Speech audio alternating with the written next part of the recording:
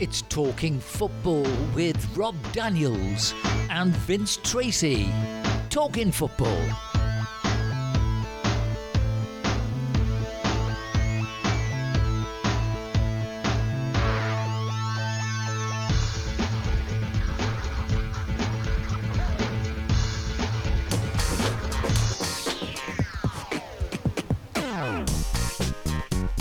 Welcome to Europe Calling and Talking Football with Rob Daniels.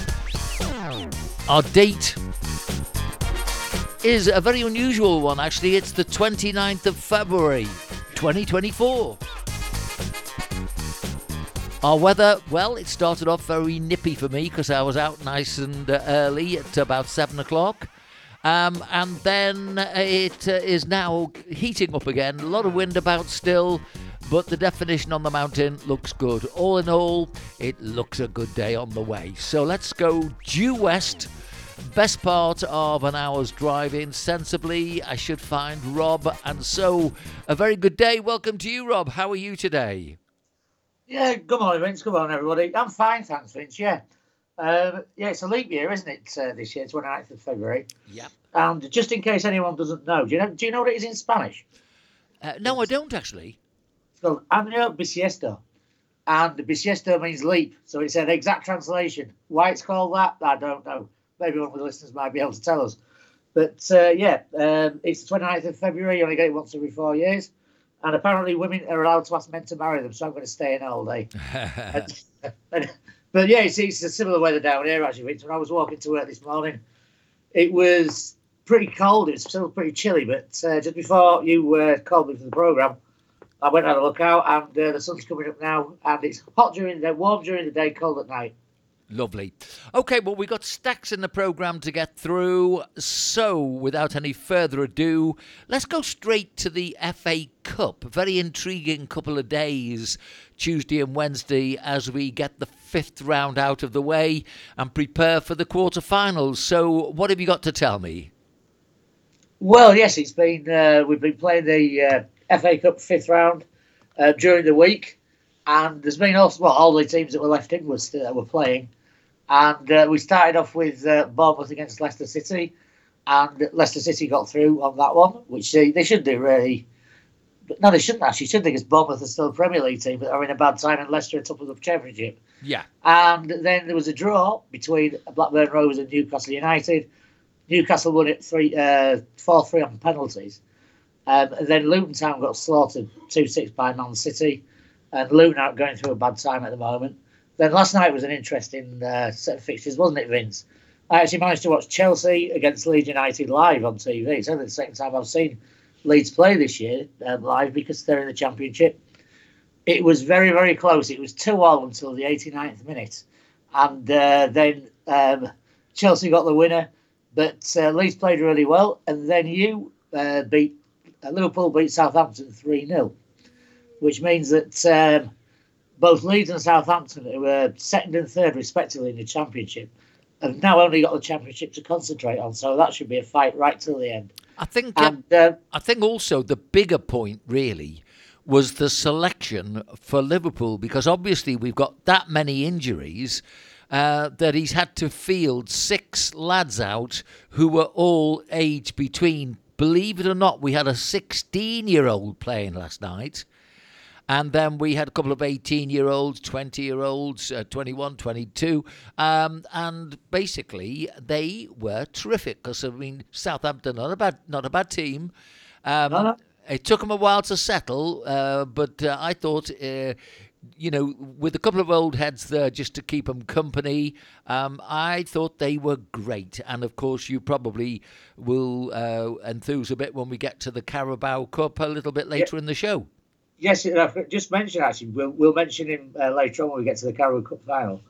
But a young lad called Jane Dans is 18. He's actually the son of a player called Neil Dans, who only had his boots last year. He only played his first team match for Liverpool last Wednesday when they beat Luton 4-1. Then he came on in the Carabao Cup final. Then last night against Southampton, he scored 2 goals. He's 18 years old. What a week that is for him. Absolutely amazing. Absolutely fantastic, isn't it? And as I say, a 16-year-old played for us last night. So, this will be obviously what we will talk about at some time in the future. But all in all, I think that was a very interesting FA Cup fifth round and some good ties ahead for the quarterfinals.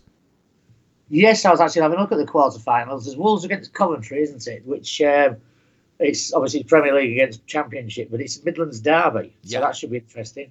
Man United have got Liverpool, Chelsea have got Leicester City, and Man City have got Newcastle United. So, some interesting matches there. I think they've been played March 16th, round about then, aren't they? Just out of interest, really, Spain's women's team beat France 2-0 yesterday evening. It was live on Spanish TV, actually. And they won the UEFA Women's Nations League, which is probably their version of it's not the Europeans, is it? But anyway, Spain won. And they didn't look too bad, actually. I had football on in the background. Yeah. And I went to have a look. And I watched it for about 10 minutes. And it wasn't too bad, actually. But international standard, though, of course. Okay, well, we'll probably mention these things in passing, but we do look for talking points which show you what's really going on with the world of football, because it's by all means, everybody can look at the results and enthuse at the matches. But the point of our podcast is really to look a little bit further than the end of our noses, because quite frankly, there are things happening. And our first talking point is the return of the ugly face of football. So, let me get a little bit of music on.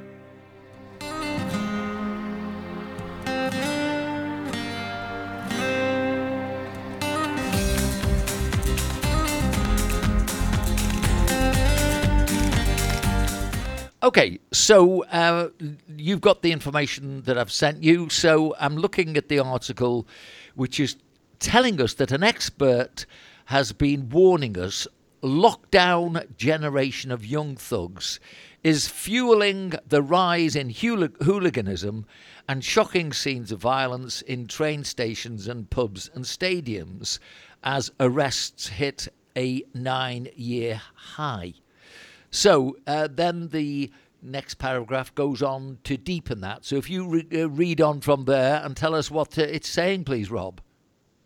Right, is this where it says that Dr. Pearson said that lockdown strips out this crucial formative step in a generation of youngsters? Yeah, okay, we'll take it from there. That's fine. Yeah, and he said, I think, and I'm reading this actually, Vince, is a quote from Professor Pearson of Manchester University.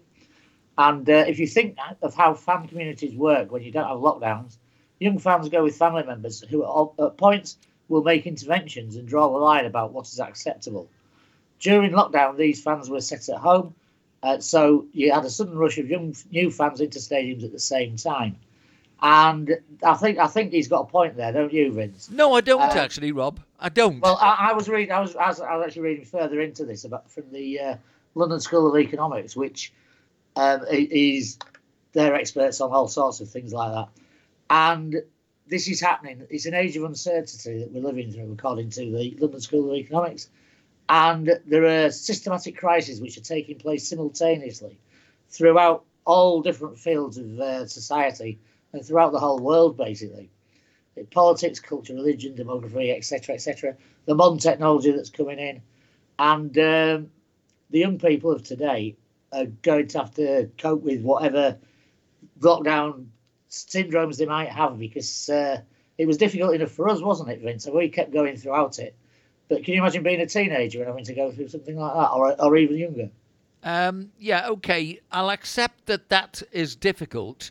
But I would tell any teenager, if you are looking after your family, believe me, that is as difficult, if not far more difficult than anything that you think where the world owes you a living. Your dad or your mum has had to be paying the bills. Your mum and your dad have had to make all sorts of sacrifices. And so if you think that going to a football match and being a hooligan on the way is an excuse, I'm sorry, I don't accept all this. I think that this particular expert, who Dr. Pearson, might really have wanted to be as helpful as possible. But I would tell Dr. Pearson that when we're a little bit older in the tooth and obviously have been around the block a few times, it's pretty obvious that it's a problem in society that's never been fully addressed and has never really gone away. This has been going on ever since I was sort of certainly back in the college, reading the same sort of stuff that you were trying to now put forward as your new ideas. Back in the 80s, we knew that there were hooligans here, there and everywhere. I was on the radio in France, don't forget, in about 1986, and I had people phoning me up in France asking me why all English people are hooligans. And I was saying, of course they're not all hooligans. Hooligans are hooligans no matter where they are. And you only have to look at the internet to see that you've got hooliganism, terrorism, call it what you will, but it's all there in every country. And basically, unfortunately, football is a great platform for young lads to go mob-handed and create problems. That, I'm afraid, has been going on ever since certainly the 80s and way before, if you look into it, because I was researching it and having to read about it. So, like you, Rob, you've got better experience of me than going out with these bloody hooligans. Pardon the French, but they're a pest, and people are not addressing the problem. It's bad behaviour, and what can we do next? We've been bad in the house, or maybe we've kept out the house so our parents don't know about this. Then we can go down the youth club if there's one there and create a bit of a problem there. Then we can knock around the park and the town centres and create problems there. And, tell you what, let's go to the football match and maybe we can start at the station on the way. There's more to this, Dr. Pearson. Use what you have seen in your lifetime. If you are anywhere near my age, a lot of what you're saying is pussyfooting about this problem. Rob, over to you. I'm not sure how old this Dr. Pearson is, Vince, but I would say by reading the article, he's a lot younger. I would say he's quite a young man, because he doesn't mention anything about the hooliganism in the old days, does he? No. Which I saw when I was growing up, you saw. And he thinks it's like a new kind of thing, I think. So lockdown might have something to do with it, I don't know. But it's happening all over the place, is this, Vince. And as I say, in all different walks of life. But the Euros are being played in Germany this summer, 2024. And the Germans have got quite a strict approach to hooliganism. But it's getting out of control there. And generally speaking, the German supporters, there's a lot of them. And they are quite vocal. But there wasn't really all that much actual hooliganism went on. And it's happening there as well. And they're not really sure what to do when all the teams get together for the Euros. So, it's something that we don't like to see, but it's something that we have to talk about, isn't it? Well, I think you do have to talk about it. And I think an important thing is looking at those statistics that he gave. I don't know what the statistics would be for the 80s, but I wouldn't be that surprised if the numbers of arrests were probably fairly similar. I think more importantly, the figures, according to what he's written, for last year included arrests made in England and Wales relating to overseas matches and arrests for possession of Class A drugs for the first time. If you're just waking up to the fact that maybe drugs are involved, maybe a little bit of alcohol, maybe a little bit of sniffing whatever they sniff, I'm sorry, these are the sorts of people who will go out, and if they don't do it in football scenarios, they'll go and do it somewhere else. And if you've got people like the Just Stop Oil idiots who basically go into the places like art galleries, destroying paintings, and then you'll get the odd ones that go across to Wimbledon and interfere with some of the matches, and then when they go to court you don't really punish them. Don't be surprised when this just keeps going on and on and on. What's the point of the police stopping these people or having to fight them when they go to court? They don't really get punished. It's nonsense. It's been nonsense since the 80s. So that's the 80s, the 90s, the noughties, the 10s, and now the 20s. And come on, wake up, everybody. The other thing that I will also add into all this is my feelings are that the Americans probably, and certainly the Arabian people, they are trying to pinch the Premier League. There's no two ways about it in my mind. I mean, they're trying to make another swoop on Mo Salah, and fair enough, if he wants to go.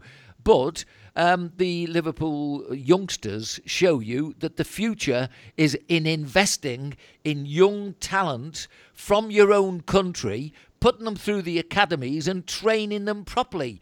And another thing that was actually said on TV last night, I think it was the Irish guy that used to play for Manchester United, Roy Keane, and he said, I'd also add that he's bringing out ways to help these young men grow up sensibly.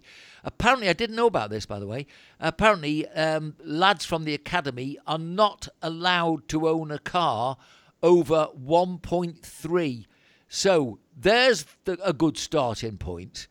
Organise the lads. Look at the money that these people are, going to earn, and help them to start looking at their lives in a very productive way. I mean, there are things that go deeper into all this, which are never really discussed. And I was very pleased to hear Roy Keane talk about that, because, I remember when we had a young lad wanted to go, and he wanted to play for Nottingham Forest, and we arranged for him to go up to see Brian Clough from the YTS college where I was working.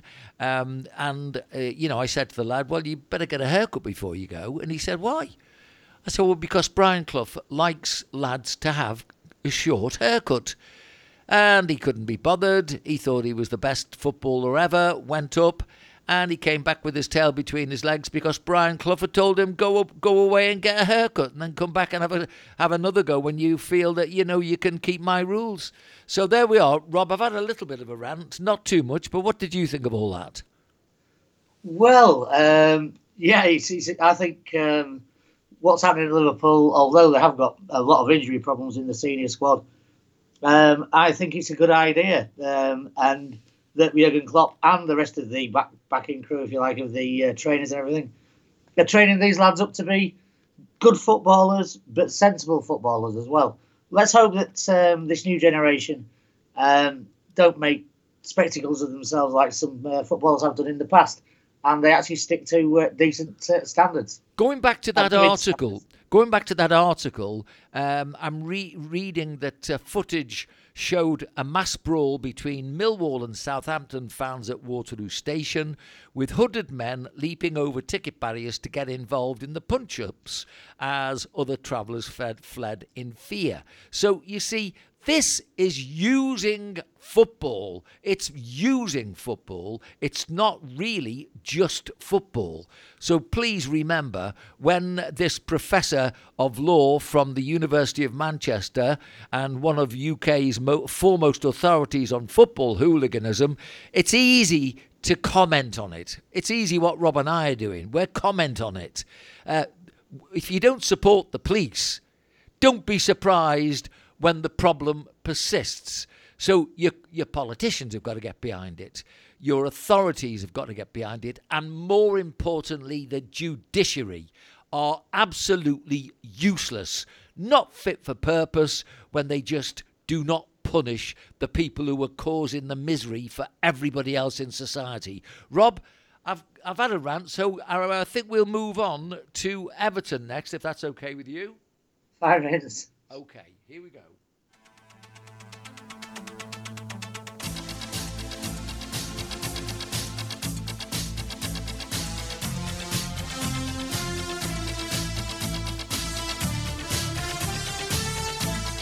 Okay, so Rob's going to tell us about the equity, the fairness of what's been happening for Everton Football Club and its fans.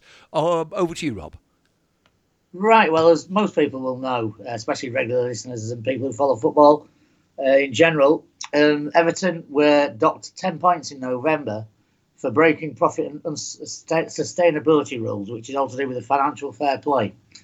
And it was very unfair because they only got charged with one offence, which they admitted to, but they didn't deliberately commit it, basically. It was like an oversight.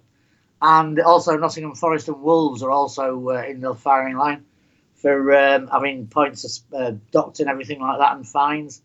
But Everton appealed against it, and they were then yesterday, I think, or the day before yesterday, it was gone down to 6 points rather than 10 points. So Everton have now raised their position in the league table out of the relegation positions. But it's all very confusing as far as I can see for all of the other teams that are around them, because if they're docking points and putting points back on, nobody really knows where they stand, do they? Well, I think more to the point. I think it was very unfair on Everton in the first place, don't you? Well, yeah, more to the point for me is when we know from reading that there are 115 separate occasions that Manchester City are supposed to be facing with no points deduction, and they're coming from right at the top end of the table. Everton, why should the fans have to suffer this? If there's been financial unfair play, find out who's done it and punish them. Why should the fans have to pay for this? Why should the football team have to pay for this? I'm not really always on the side of the behaviour of the footballers, but I do admire Sean Dyche, and I love the way that Everton have battled through this. Okay, there'll be those people that don't understand that Liverpool and Everton are a park. One side of Stanley Park is Everton and the other side is Liverpool. No matter what you hear in the press, most Liverpudlians always want Everton to do reasonably well as long as they finish behind us. 1 point will do us. We certainly don't want them to go down. We certainly don't want anything to happen to the club. They're one of the greatest clubs in the Football League. So something is behind this, something sinister. Manchester City, we all know, have got huge amounts of Arab money. And we do know that there are 115 different points that are being supposedly targeted at Manchester City. Now, I don't dislike Manchester City. I love them. I think they're a lovely team to watch.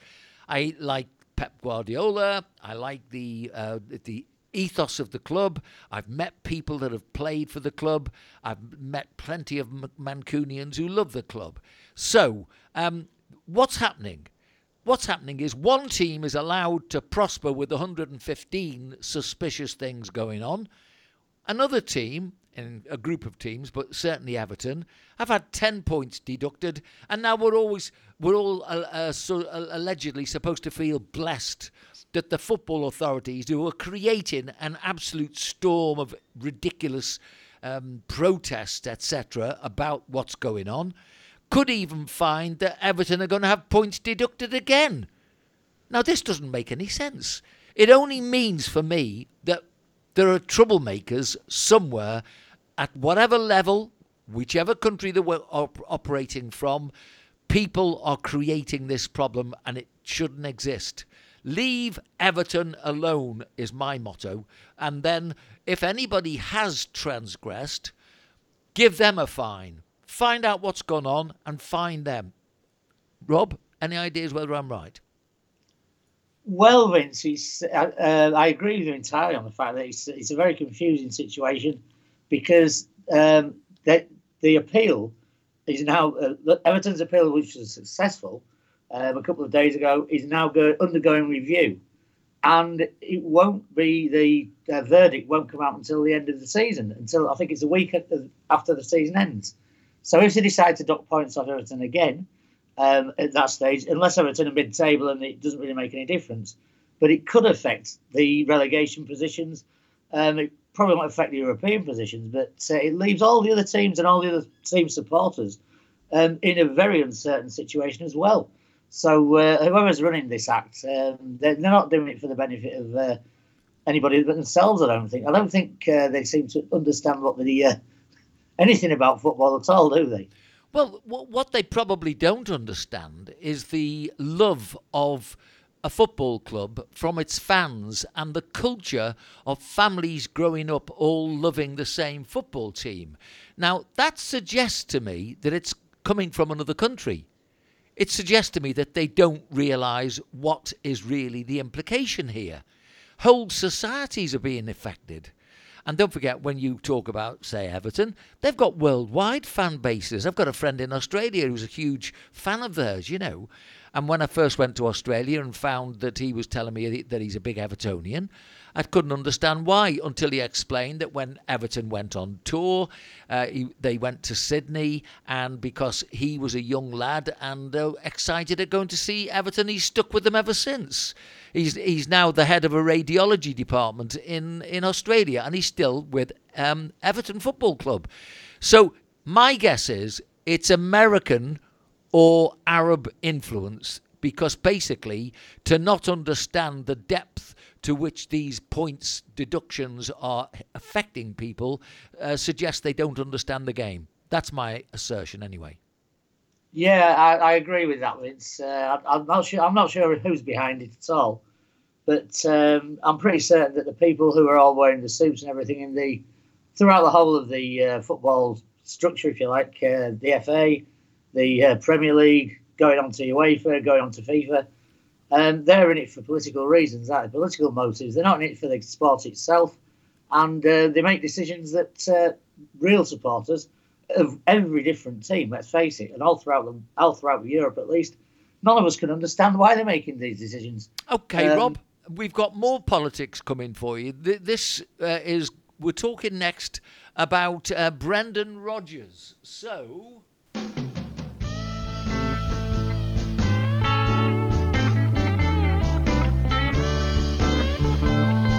it's Talking Football with Rob Daniels and Vince Tracy. It's a funny old game.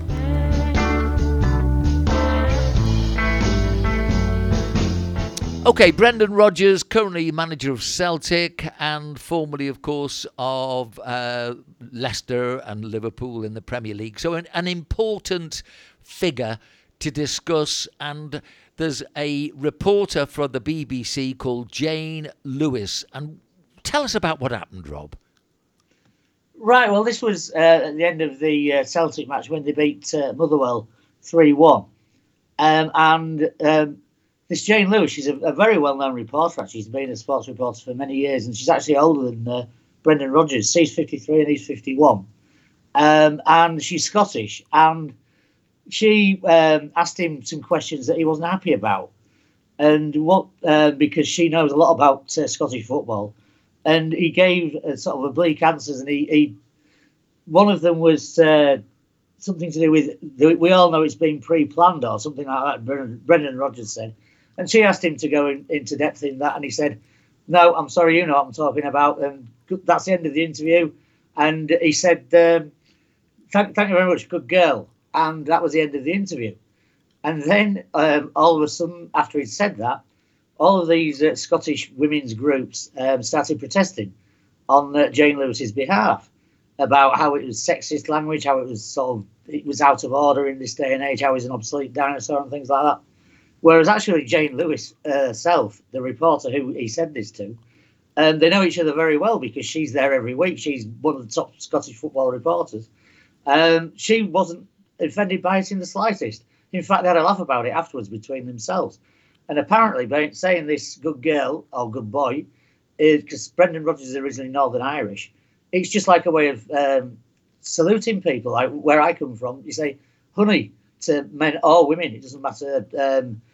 I think in South Yorkshire they say duck, don't they? They probably say something similar over in Liverpool, which is not a sexist remark. It's just this what people say. Okay. So the people who were protesting on her behalf, she didn't agree with.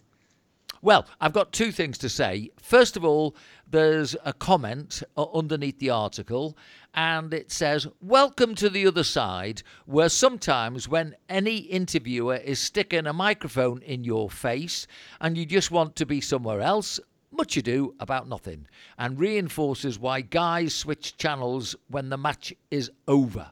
Now, that's the first comment. That is from somebody that's written in from London. My comment is this. I remember saying many times that because of the way the women's game is being forced upon us, it reeks of wokeism. And this reeks of wokeism. Now, you look at most of the ladies that work as commentators and have got a pedigree, and they're very good. They really are good. They're very professional.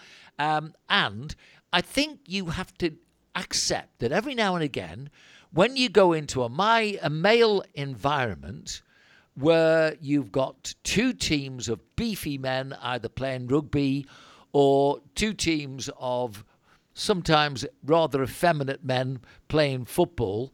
All right, I'm being a bit sarcastic, but realistically, don't be surprised when comments fly around, which later on, when people have settled down and all the heat of the moment is gone, people will probably say, and Brendan would probably have said to this lady, I wasn't really having a go at you. You know, it was just basically I've had enough of today. I mean, today was just we've got to stay with Rangers, and Kilmarnock were 1-0 up, and we were having to fight for our 3 goals. You know, and basically I think probably as Eamon Holmes backed him in exactly saying the same.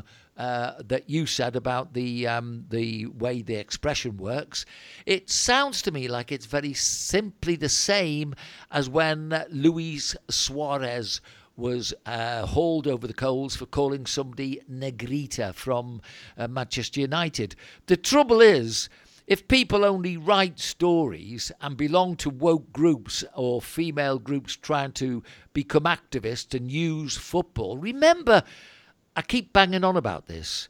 People are using football to create problems. Rob, I think I better leave you with the last word on this because I'm not telling you I'm right. I'm telling you how I see it. Yeah, well, I think Eamon Holmes, who came out and actually said that it's a normal expression in Northern Ireland, he's also from Northern Ireland, I think, originally, isn't he? He is. And the thing I find about this is the reporter herself, Jane Lewis, was not offended in the slightest because that's her job and she's happy with her job. She enjoys it. It was other people coming out and being offended on her behalf, which is the stupid thing, isn't it? I mean, it's just getting out of control. Okay, Rob, we're going straight to your La Liga because we've still got lots to talk about. So we'll go to that one next. Here we go. Up with Rob Daniels. Okay, Rob, tell us what's been happening in Spain. Right, well, in Spain at the moment, Vince, Real Madrid are still at the top. They're pulling away at the top, actually. But Girona, the smaller team, who had a really good start to the season, went off for a couple of matches, but they actually came back again and won the Monday night match. And they're still in second position. Barcelona are in third, and then you go down the list, Atletico Madrid, and usual sort of candidates, if you like, at the top end. But Girona having an excellent season. They've got 59 points already. I think it's going to be the best season that they've ever had, regardless if they lose every single match from now on. So, yeah, it's looking good for the top end. At the bottom end, it's the 3 Andalusian teams that we mentioned previously in previous podcasts who look like they're all going to go down. And there's also Mallorca, who are they're in the Kings Cup final in Mallorca. They beat Real Sociedad 1-0. On penalties a couple of nights ago. But they are in a bad position, and so are Sevilla. Sevilla are also having a very bad season. Valencia are top half of the table, which is a lot better because last season they were looking at a relegation battle themselves. So, it's all starting again tomorrow night, Friday night. And over the weekend, it'll be carrying on. We've got the second Kings Cup semi-final this evening, and that is Athletic Bilbao against... who are they against? It's Athletic Bilbao anyway, playing tonight, and they hopefully will get through. But Mallorca are in the final. So, it's all good in Spain at the moment. Very interesting football-wise. Okay, I think I should be able to tell you that fixture for Atletico Bilbao. They play Atletico Madrid.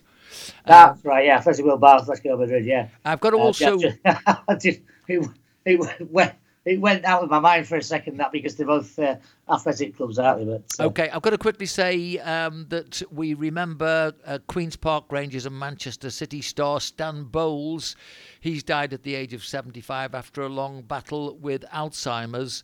But basically, I can't remember this gentleman's name. He was the manager of Southampton.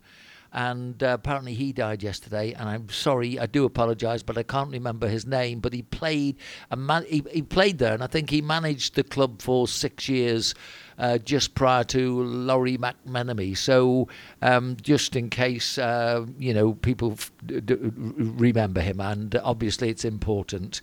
I also yes, that Stan Bowles was one of the. He wasn't a hero of mine when I was a kid, but he was one of the best known players. And yeah, it's sad, isn't it, to see these people that you remember from their playing careers go. Yeah. Especially of Alzheimer's. Okay, I also forgot to preface the whole podcast with our thoughts and prayers to the people in both Gaza and in Ukraine.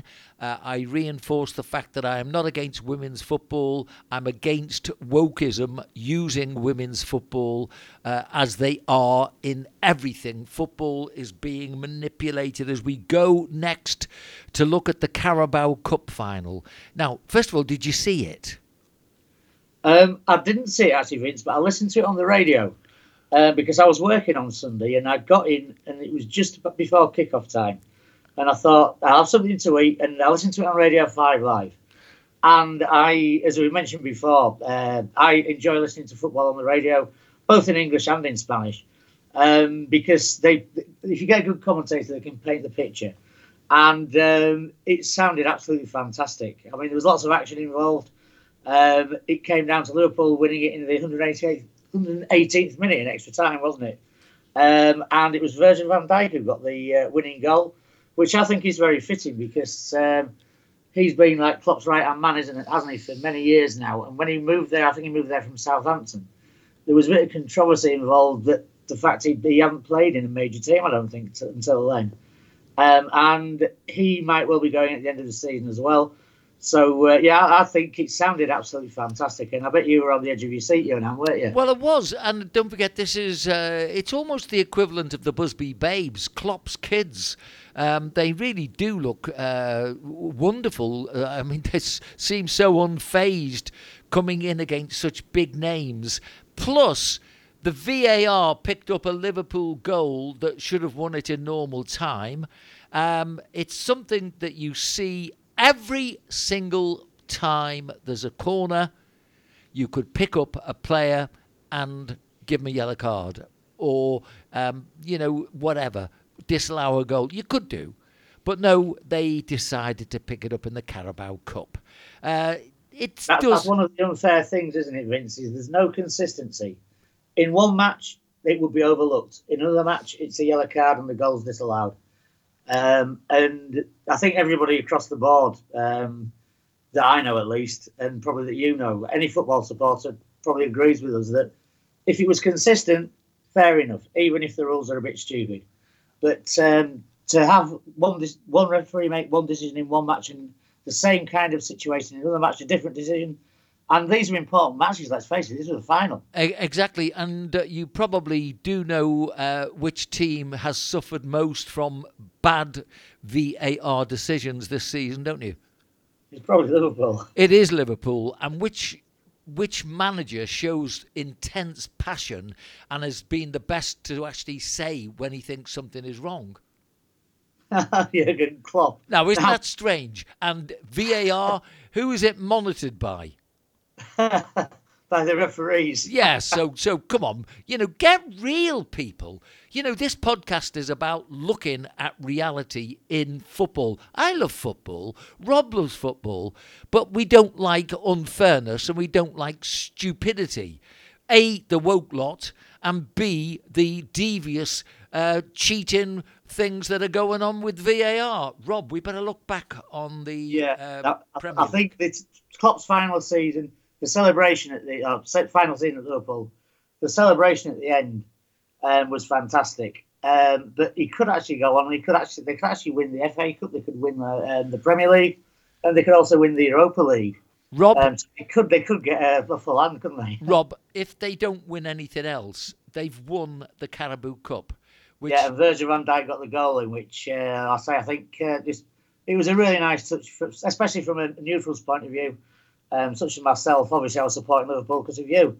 But for him to get the winning goal in the 118th minute, I think it was brilliant. Yeah, fantastic game of football. It was. And also, I think they were very unfair to Chelsea.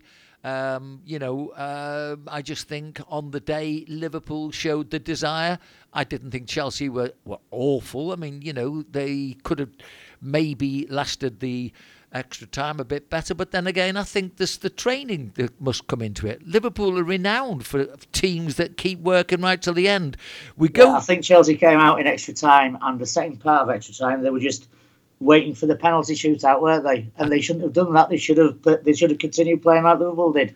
Okay, we go back to the early game on Saturday of last week at 1:30. Brentford played Liverpool. I thought that possibly 2-2. You thought it was possibly 2-2. It was Brentford 1, Liverpool 4. Good result.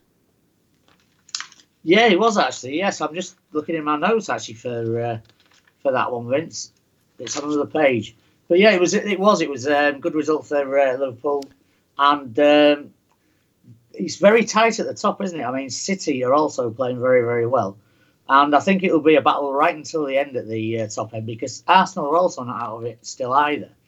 And Villa are coming on very strong. So, yeah, it's a very, very interesting season in the Premier League. Yeah, that was the 17th. But I'll take you now to the proper list I thought that we better look at. And first of all, Arsenal against Newcastle. Now, we both saw that there'd be a win on the cards for Arsenal, but they do look imperious. When they play well, they play some beautiful football, and, it would be churlish of me, being a Liverpool fan, to not recognise that. Arteta's got his team purring beautifully. They do play some lovely football, and well worth the win when it came to that game. Arsenal 4, Newcastle 1. Any thoughts on that one? Well, we both got the result right, Vince. You got it down to 3-2, and I got it down to 3-1. Yep. But Arsenal, when they play well, they play well most matches. They do have a few off games, but when they play well, they're absolutely fantastic. And it's a really interesting one at the top, isn't it? Okay, we go to sort of Midlands derby. Aston Villa hosted Nottingham Forest, and I thought it'd be a draw. You saw Villa winning this one. You were correct. 4-1 was the score. Any thoughts? Well, apart from the fact that Aston Villa, after a few matches of bad form, are now right back on it again, and Forest are very, very close to the relegation battle. So, not an unsurprising result, but a good match nonetheless. Okay, then we go to Bournemouth and Man City with the visitors. I thought it'd be about 3 goals in this, so did you. We both obviously saw Man City winning it, but I thought they made exceptionally heavy weather of this one. Just the one goal. Yeah, it was. It was Phil Foden in the 24th minute, and as I've mentioned before, Vince, I think out of the English footballers at the moment, I think Phil Foden is absolutely spot on. When he's playing well, and he generally does when he's on the pitch.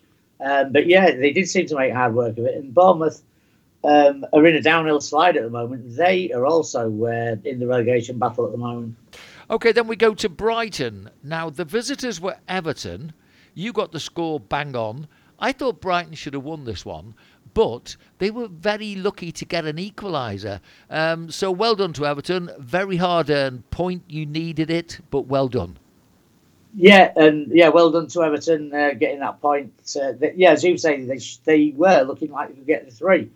And this was before they had their points restored in the decision a couple of days ago. So they're still going to fight out there. I mean, Sean Dyche is not going to let them sit on their laurels, whatever happens.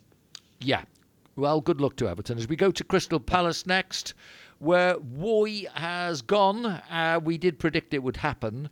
And in this game, I thought Burnley might have won it because obviously Vincent Kompany, he was a great defender. But you got this one right. Palace actually won it 3-0. New manager factor, maybe. It might be, actually, Vince, but also Burnley are in an extremely bad season. They're second from bottom at the moment only because Sheffield United are even worse, and they're level on points.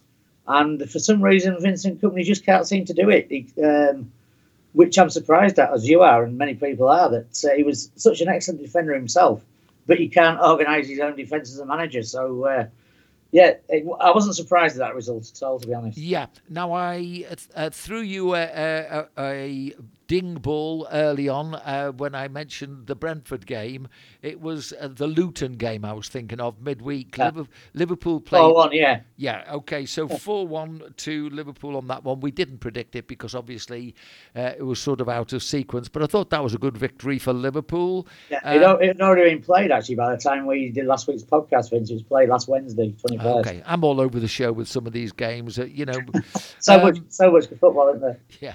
Manchester United at home to Fulham. We both thought Manchester United would have won this one. But well done, Fulham. They're not a bad little team. They won this one 2-1 away. Yes, they did. Fulham are a solid team, aren't they? I mean, they have been beaten quite heavily in a few matches this season. But when they dig in and they play well, beating Man United away from home, they deserve the win, I think. And this week, as we'll mention in a couple of minutes, we've got the Manchester Derby. So Man United, we'll talk about that when we get to it. Okay, well, convincing win for you on the predictions this week. I thought Brentford would beat West Ham. You got West Ham to win it. It was actually 4-2, which was a good result for a London derby with David Moyes under pressure. What do you think? Well, David Moyes needed that win, didn't he, really? As we spoke about last week, his job was on the line. And let's hope he stays to the end of the season at least. But yeah, West Ham quite convincing, playing at home. And again, Brentford are a team that are out of form at the moment and are also slipping down the table. Okay, and the last one for the Saturday predictions. Wolves made heavy work of beating Sheffield United. They only got the one goal. We both saw that one as a win for Wolves. So I think if we go now to the predictions for the Saturday games, March the 2nd. Right, fine. Yes, I've got my list here, Vince. Okay, so we go to Brentford first then. They played Chelsea, London derby, small club, doing really well to be in the Premier League, playing one of the richer clubs, shall we say, who spend millions on their squad. Off you go. Right, yes, well, we shouldn't forget, should we, that Brentford are one of the smaller clubs who are doing very well to fight their own corner. I can see this being a draw, actually, Vince. I can see this being a 1-1 draw. Okay, well, I'm going to go out with a Chelsea 2-1. The reason why I say this is because Chelsea just about scraped through against your team. And I think, quite honestly, not many people were very convinced. And sometimes they've got to play well, haven't they? I mean, it's about time they actually showed a bit of form. A couple of weeks ago, we saw one game where they did play well. They beat Manchester City, but maybe they should win this one. I've gone for a 1-2. Burnley. Brentford aren't going to let them win, are they? Brentford are going to go out for it as well, Vince. So it could go either way, couldn't it? But of course it could, and this is why we're not pools winners every week. Okay, Burnley at home to Bournemouth. Don't forget, the Bournemouth team will be going up with their bobble hats, with their scarves, with their gloves, and it will be a little bit of a culture shock to be in the northwest of England on a cold winter's day. That's provided the weather goes that way. What do you think of this one? Well, this is a Sunday kickoff. It's a lunchtime kickoff, isn't it? So it's a long way for the Bournemouth fans and the team, but a long way for the Bournemouth fans to travel up to Burnley. If Burnley don't win this, then I think they're going to be sentenced. I've got it down as a 1-0 to Burnley. Okay, 2-2 for me. Uh-huh. I think that Bournemouth, they're a pretty good team, actually. I've seen them on a number of occasions. But then again, I think a lot of these Premier League teams, despite the results, they do have lots of games where you think, wow, why aren't they doing any better? They look good. I mean, Bournemouth's Dominic Solanke used to play for Liverpool, so I took an interest, obviously, over the fact that I think he's up to about 8 goals for the season, so he's... I think he's the second highest goal scorer, isn't he, after Haaland? Yeah, he's doing well, Okay, so Sean Dyche, now then. Everton, they got 4 points last week, so they'll be a bit buoyant. And leading the team out, or at least, somewhere in the background, will be David Moyes. The visitors are West Ham. David Moyes, of course, was a favourite at Goodison Park. He has been a good manager over the years, so he's back to his old club. But I wonder whether or not they'll be welcoming in football sense. What do you think? Well, this should be a good match, actually, Vince. But now Everton have their points, 6 of their points, added back on again.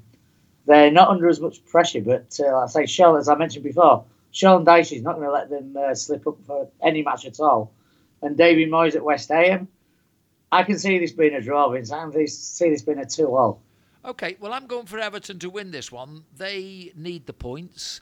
They might be a little bit motivated. I mean, it could work the other way. You never know in this game. But they should be motivated, and that's how I'll say it as we go to Fulham. What score have you got, Vince, for that? 2-2. 2-2. Desmond, 2-2. That's what I've got as well. I thought you said 2-1. I said 2-2. I said 2-0. Sorry, mine. Everton West Ham. It's me. It's me. 2-2 as well. I've got up too early this morning. 2-1. I think it'll be 2-1 for Everton. 2-1, right? Yeah. Okay. I'll give myself a pinch, a slap on the wrist, and we go to Fulham next. The visitors are Brighton. Should be a good game, this. Yeah, it should be, actually. And Fulham playing at home. I can see them doing this. I can see Fulham doing this 3-1, actually, Vince. Okay. 2-2 for me. Uh-huh. So, good. We'll at least be able to look at these results with a bit more interest. If we always say the same for each other, then obviously it gets a bit boring. Luton Town, they have Aston Villa as their guests this week. So, this should be quite a good game, this one, actually. It should be, but Luton are, I think they are in the third relegation position at the moment, aren't they? And Villa are back on form again, and they're definitely looking for a place in Europe. I can see this being a Villa win, but not by very much. I can see it's been a 1-2 to Villa wins. 2-3 for me. So we're on the same page. Yeah. Now, Manchester City play Manchester United. Should be a very interesting game. Manchester City, obviously, you'd expect them to win. But the way Manchester United are, they're like a jar of Marmite this year. Quite honestly, Eric is not one of my favourite managers. I think, quite honestly, he spouts a load of nonsense, and he really has got a team of massive, massive wealth. They're being paid massive money, and they haven't got a manager to direct them, in my opinion. But there we are. Because they've got massive egos, haven't they, as well? Haven't they just? Give us your prediction, please. Right, well, this is to Manchester Derby, any derby, really. Manchester Derby, they'll be going at it hammer and tongs, both of them, I would imagine. I hope it's a really good match. But I can see this being a 3-0 to City, Vince. Okay, 2-0 for me, and quite honestly, it'll be a good test for Manchester United because they've got Man City and then they've got Liverpool in the Cup and the League, I think, coming up in the next couple of weeks. So, you see, if these managers really motivate the teams, you really don't need much motivation for these fixtures. They're big, big games. But then again, if you've got a helicopter and a couple of Porsches or whatever, don't be surprised if they swagger in and sort of doss around and don't put the work in. But anyway, that's up to the manager to sort out. That's why you're paid $1 million or even more. Newcastle play Wolves.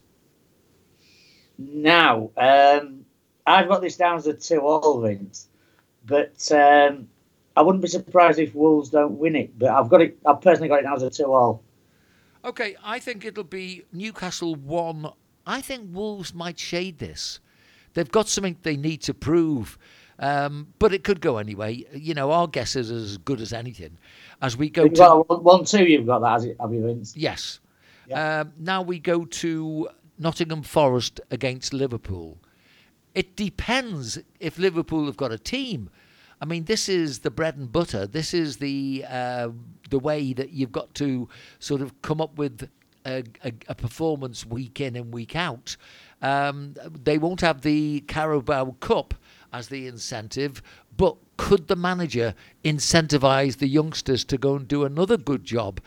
Whichever way, it'll be an interesting game because I think it's Espiritu Santo is giving his current blessings to Nottingham Forest. What do you think? Now, yeah, this should be an interesting one, shouldn't it, Vince? Because if Liverpool play again with the youngsters, they've got energy that never runs out, haven't they? And they're really enthusiastic.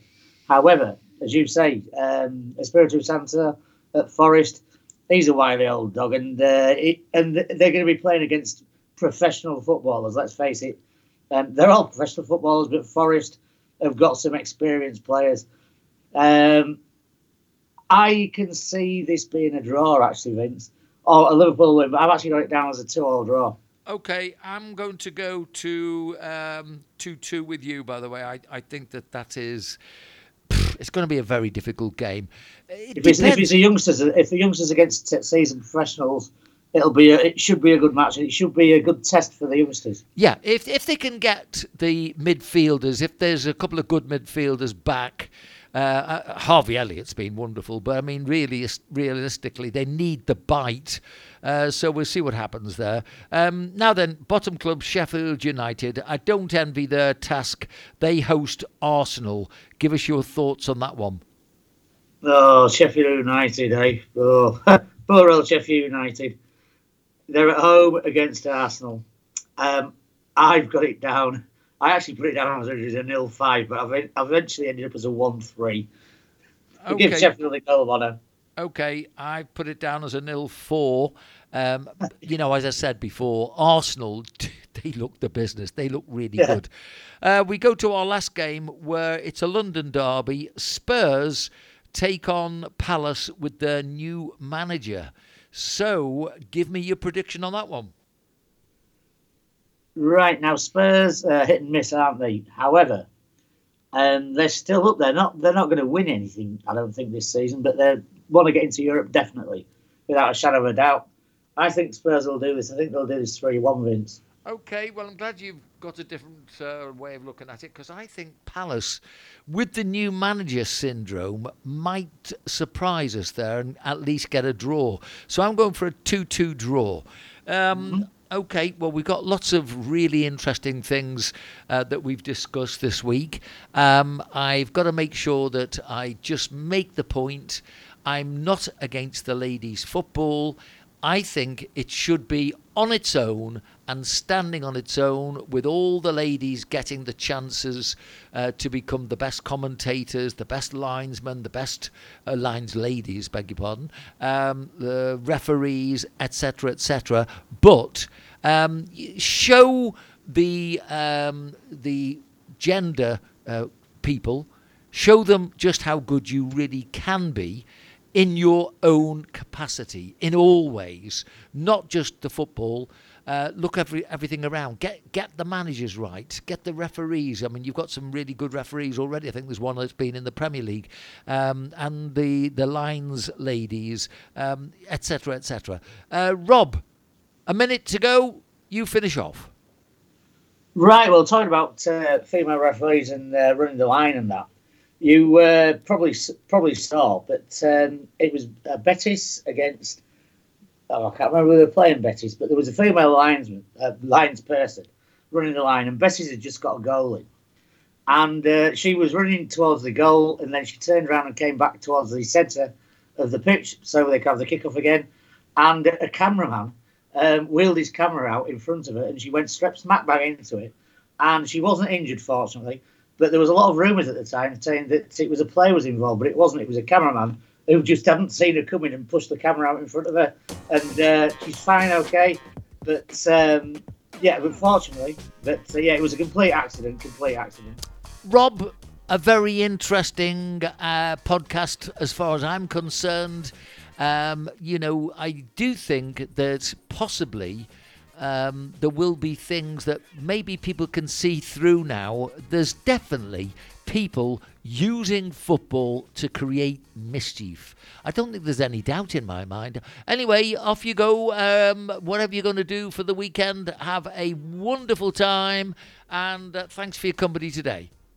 My pleasure as always, Vince. Bye-bye. Thanks, Rob. Cheers.